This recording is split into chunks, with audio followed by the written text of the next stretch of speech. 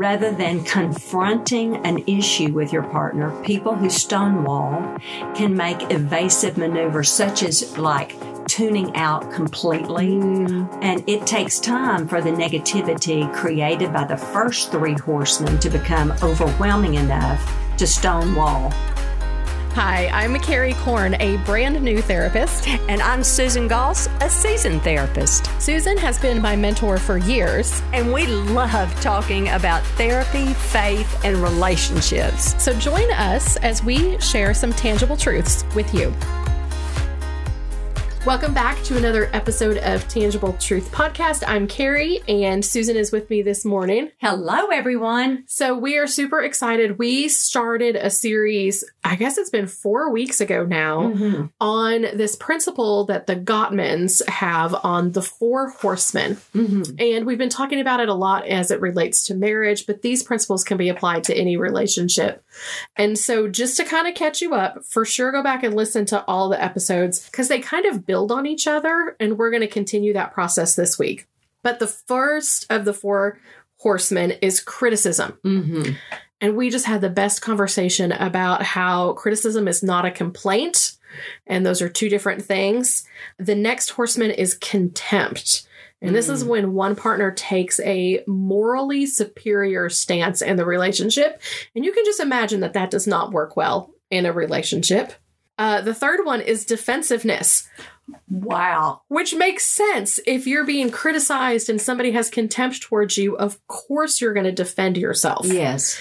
But we really got into what does it look like to not be defensive, even if the other person in the relationship is being critical or attacking. And I loved that conversation. I feel like it was really helpful for me. It was very like, it's my responsibility to take ownership for myself. Right? So we've finally made it to the last horseman. Stonewalling. So I'm just going to start with stonewalling and say stonewalling is not the silent treatment, but it's similar. Definitely. Yeah. Definitely. You going to read what Gottman has? Yes. How do they define stonewalling? We might as well stay with their research and what they have first. And then we'll go how we always do, just take off. Yeah. Some practical real life examples. Yes. As we always do. But the fourth horseman is stonewalling. And it usually is a response to contempt, Carrie. And we had talked about contempt being the biggest predictor, actually, if we're talking about a marriage, a divorce. Yeah. Because it's toxic. It is. Toxic is a very good word. Yeah. So if we're not talking about marriage, we're talking about any very close relationship that you're in, and contempt is very toxic. Yeah. That is a key word. So stonewalling is a lot of times a response to that. Okay. Stonewalling occurs when the listener withdraws from the interaction, and it is a shutdown. Yeah. And communication. You simply stop responding to whoever you're in relationship with. And if you're married, it is your partner. Rather than confronting an issue with your partner, people who stonewall can make evasive maneuvers such as like tuning out completely or turning away, maybe acting busy, engaging in a behavior, a distracting behavior or something like that. And it takes time for the negativity created by the first three horsemen to become overwhelming enough to stonewall. And it becomes this understandable out. But it frequently becomes, and here's key, a lot of times it becomes a really bad habit. So you and I have talked about pattern before. Right. So if stonewalling becomes this frequently bad habit, it can become pattern. Yeah. And then you're doing it without even realizing without you're even doing knowing. It. Yeah. And then, so I tune you out. If our relationship becomes conflictual, I just okay, if I'm the one stonewalling, I just tune you out. Right. And then if you're the one criticizing, when you realize I'm being ignored completely, you just double down and criticize even more. Even more. Right. So that's the pattern it gets. And that's why it eventually can become a contemptuous relationship. Yes. And so that's how it plays out. And unfortunately, stonewall isn't easy to stop. And that's why it becomes a pattern. Yeah. So, and the research shows it's a result of feeling psychologically flooded. And so I wanted to stop. Yes. You want me to stop here? I do. I'm like, we need to explain what being psychologically flooded is. I agree. We probably have all had these feelings and didn't know to label it this. But psychologically flooded really means being emotionally overwhelmed. Okay. I have definitely been. Yeah. So this isn't I'm irritated. Well, no. This is I don't know how to function at this point. I'm so overwhelmed. I'm completely overwhelmed. Yeah. I'm emotionally spent is another word, another phrase we might use. And I've used that phrase before. Listen, I've had it. I am emotionally spent. Yes. Now, here's another phrase I have used. I've used it recently, actually. After Mother's death, it was a very traumatic death that she had. And I was with her for 27 days in the ICU and she was gasping she couldn't swallow, couldn't eat, couldn't speak, couldn't do anything. It was just awful to see her, all tubed up. And after her death and going through so many things, I said, emotionally, I was in the ICU. Yes.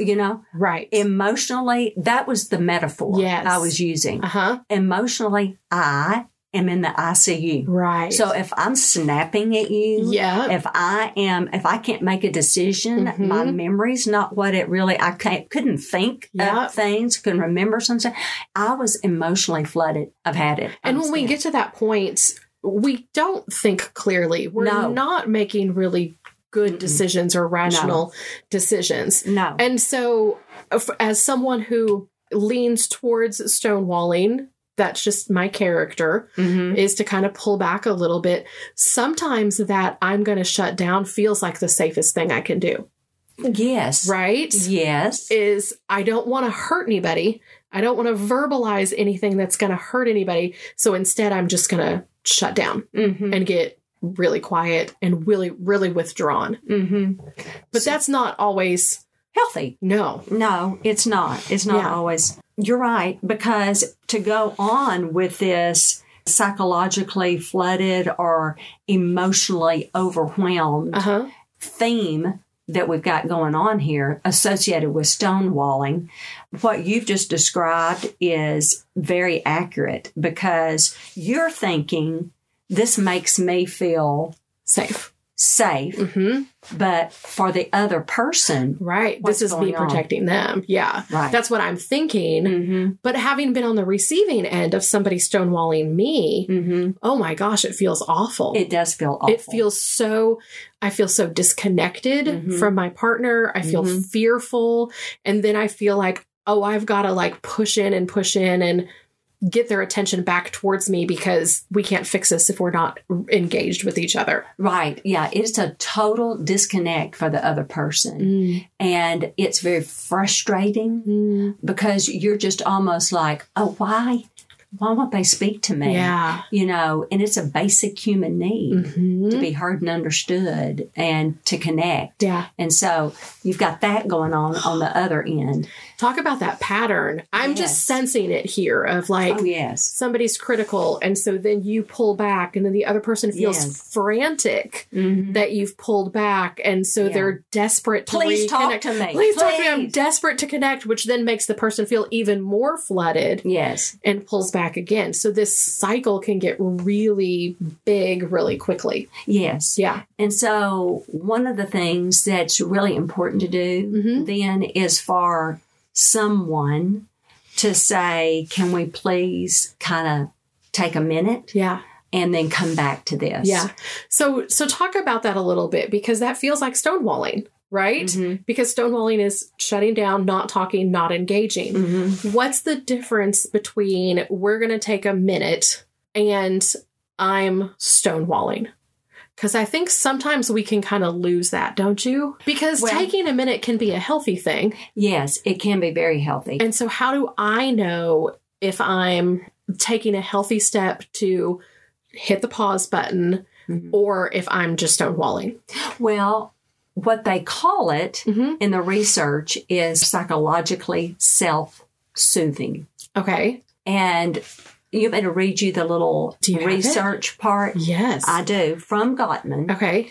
In one of their longitudinal research studies, it says, we interrupted couples after 15 minutes of an argument and told them we needed to adjust their equipment in the room. Uh-huh. We asked them not to talk about their issue that they were in conflict over, but just to read magazines for about a half an hour. Okay. When they started talking again, their heart rates were significantly lower and their interaction was more positive and productive. What happened during that half hour? Each partner, without even knowing it, psychologically soothed themselves by reading and avoiding discussion. They calmed down, and once they felt calm, they were able to return to the discussion in a respectful and rational way. Therefore, if you want to call it an antidote to stonewalling, practice psychological self-soothing. And the first step to self-soothing is to stop the conflict discussion and to call, if you want to call it, a timeout. Yeah. Meaning, we need a minute. So your question was, what's the difference between calling a timeout and stonewalling? Okay. What do you think the difference is? I think so. An example is coming to me with my husband and I. And I think he is definitely the person in the relationship who needs to take a timeout more often than I do. When he will verbalize to me, I'm feeling really overwhelmed right now. Can I have a couple of minutes? And then when I'm feeling better, I will come back to you. I'm always like, yeah, that feels great. Let's do that. Feels like we're both on the same page. He's verbalizing to me, I'm feeling overwhelmed right now. And it's intentional. I'm going to take a minute so that I can come back and continue the conversation. He cares. He cares, yes. But I know for me, when I'm stonewalling internally, I'm either seething mad or completely and totally numb. And I'm resistant, I'm not going to talk to you. I'm pulling away. It feels very one-sided. Does that make sense? Yes. Whereas the timeout feels very, we're in agreement. We're both on the same page. We're choosing to do this as a couple in the relationship, where stonewalling feels like I'm making a decision to protect myself. I'm not taking my partner's thoughts into consideration. I'm just acting for me. Two totally different things. It feels different, doesn't it? The attitudes feel totally different. Yes. And one is when somebody says, I'm going to need a minute to think this through, and then I'll get back to you.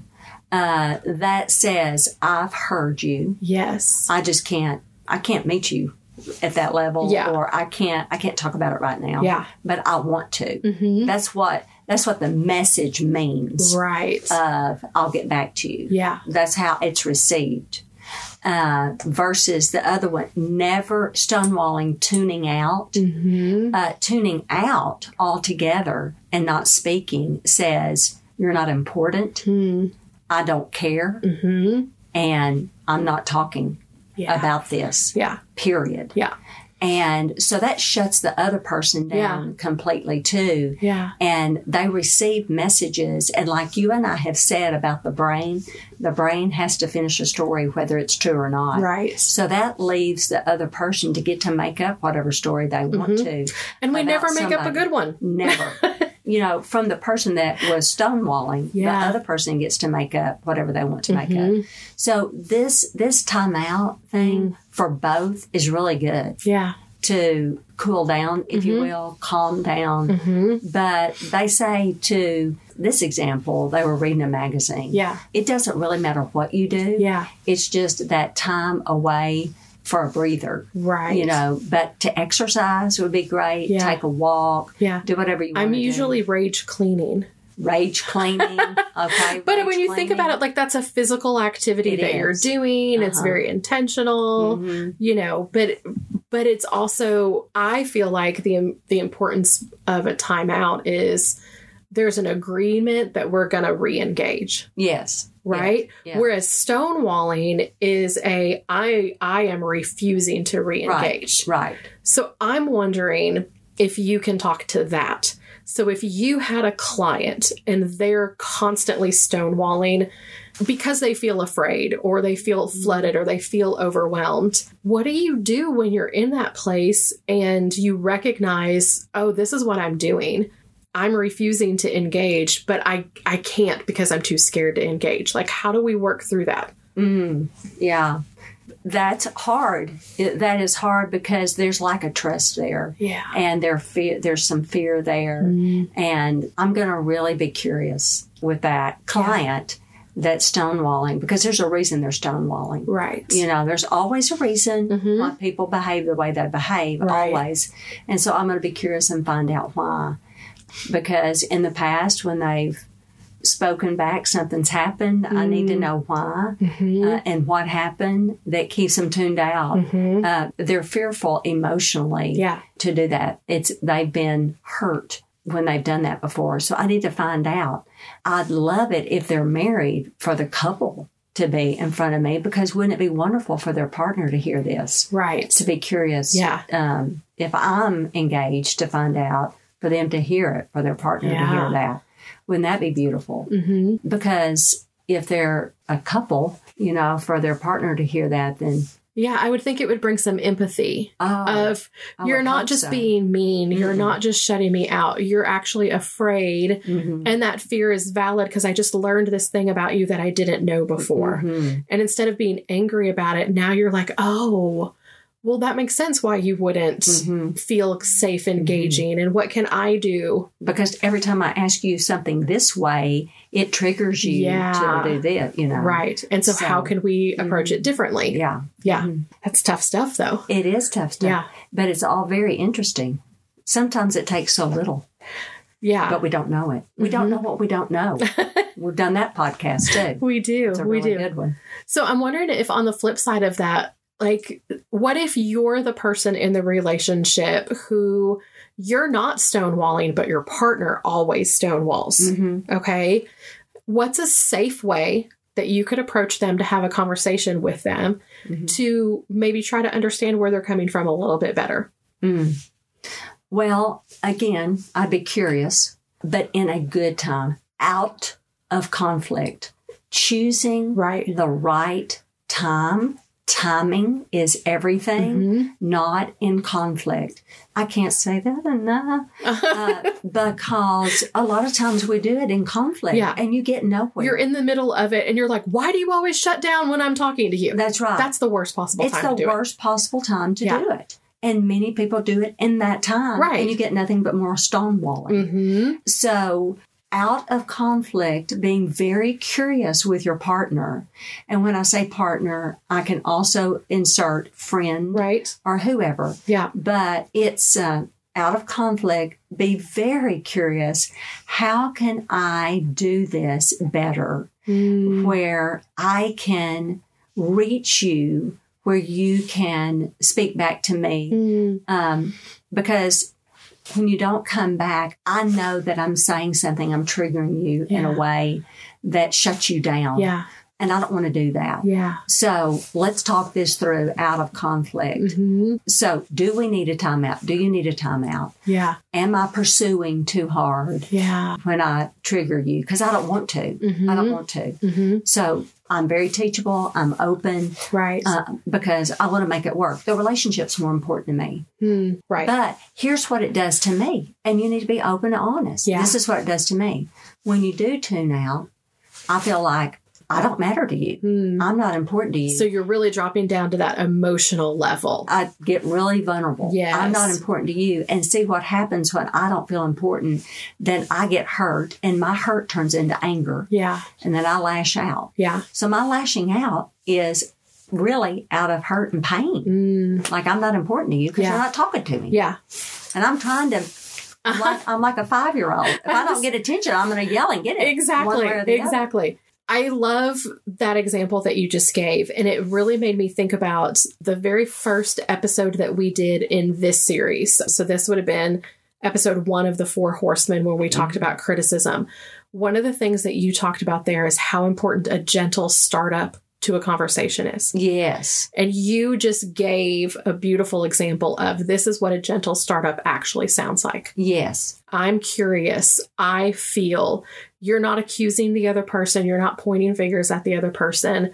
You're choosing a safe time to have the gentle startup, as opposed to a harsh startup where we're like, you always shut down. And it just, like, even as you were saying it, I was like, if my partner came to me and said exactly what you just said, I think I would feel really safe to open up and say, thank you for asking. Here's what's really going on inside of me, you know? Yeah. And so that's the difference between the way we approach someone is often more important than what we say to them. Totally. You know, it's like, where's our tone of voice? Are we being curious? Are we sharing our own feelings and being vulnerable about our own emotions there? Totally. Yeah. 100%. Okay. So we've officially tackled all 4 horsemen: criticism, wow, contempt, defensiveness, and stonewalling. Yes. The reality is we've probably seen these in our lives at one point in time or another. If somebody's listened to this and had a panic moment of, oh no, this is in my marriage or this is in my relationship with my kid, we're doomed. That's not the case, is it? No, it's not. Yeah. And actually, on all 4 of these, we've given this is how you can help. You know, we call them antidotes. Yeah. That's what we've called them on all these. But we've done that on all 4 horsemen. But on all 4 horsemen, it is something to like, oh, we do a lot of this, you know, criticizing. Let's pay attention to that. Right. You know, you need to know what you're fighting against as much as what you're fighting for, right? Yeah. And these are things to fight against. You know, we do a lot of that criticizing. This is what we need to do instead of, you know, to replace that. And we've given examples of that on all 4 of these on the podcast, which is good. And the same for defensiveness, the same for stonewalling, the same for contempt. Putting it in the frame of fighting for, fighting against is a good kind of frame. Yeah. Don't you? I do. I like that a lot. And because it feels empowering to me of if I'm recognizing this in a relationship, it doesn't mean the relationship's doomed. It means it's time to fight. And the first step to fighting for something or fighting against something is we have to recognize what's going on. Right. So we can't pretend like everything's okay when it's not. Right. And so I think these are 4 things that kind of are like a spotlight to be like, oh, wait, there's a problem here. Yeah. Let's not pretend like it doesn't exist. Right. Let's acknowledge it and let's find some antidotes and actually like push into it, and as a couple, fight against it. Yeah, totally. Yeah. Yeah. But yeah, absolutely. There's always hope, you know, once you both recognize it in a relationship and fight against it. Yeah. And you can. You can. And remember, everything always makes sense. If you're curious with each other. Right. We also have an episode on curious. On being curious. But man, it leads to a next step. Yeah. You can't talk about that enough. Yeah. I have loved talking about this. I feel like it's been really practical. And I love that there's so much hope here, because I think a lot of times we get stuck in that place of this relationship is just bad and we need to give up. And I'm like, if we can work through these things, we're in a really good place relationally. Yes. Yeah. I talked to Steve, my husband, about this, because I tend to be, he's more of a withdrawer at work. I mean, more a pursuer at work. Yes. And more withdrawer at home. Yeah. I'm more the pursuer at home. And I talked to him about this, this one, because a pursuer withdrawer relationship can fall in this category pretty easily. And so you have to watch it. And I think this is a great reminder. Right. Especially on stonewalling. I love, I call it for my couples, just table it. Yeah. You know, if it starts getting this way, headed towards stonewalling, just table And agree. Yes. Agree. Don't let it ruin your afternoon, your night, your evening. Don't let it do that. Agree to table things and then come back to it. Right. And it's like the research said. Yeah. You're at a better place when you come back to it, but you're not ignoring. It's not like you're just forgetting. Exactly. Yeah. Anything. You're just in a better place to actually have a rational conversation. Yes. Yeah, rational conversation. That's always a good thing. All right. Okay, well, I feel like I've learned a lot. Me too. I always learn when we're researching and stuff. All right. So we are super excited. We are going to talk next week about something that when I mentioned it to Susan, she goes, "You mean we haven't talked about that yet?"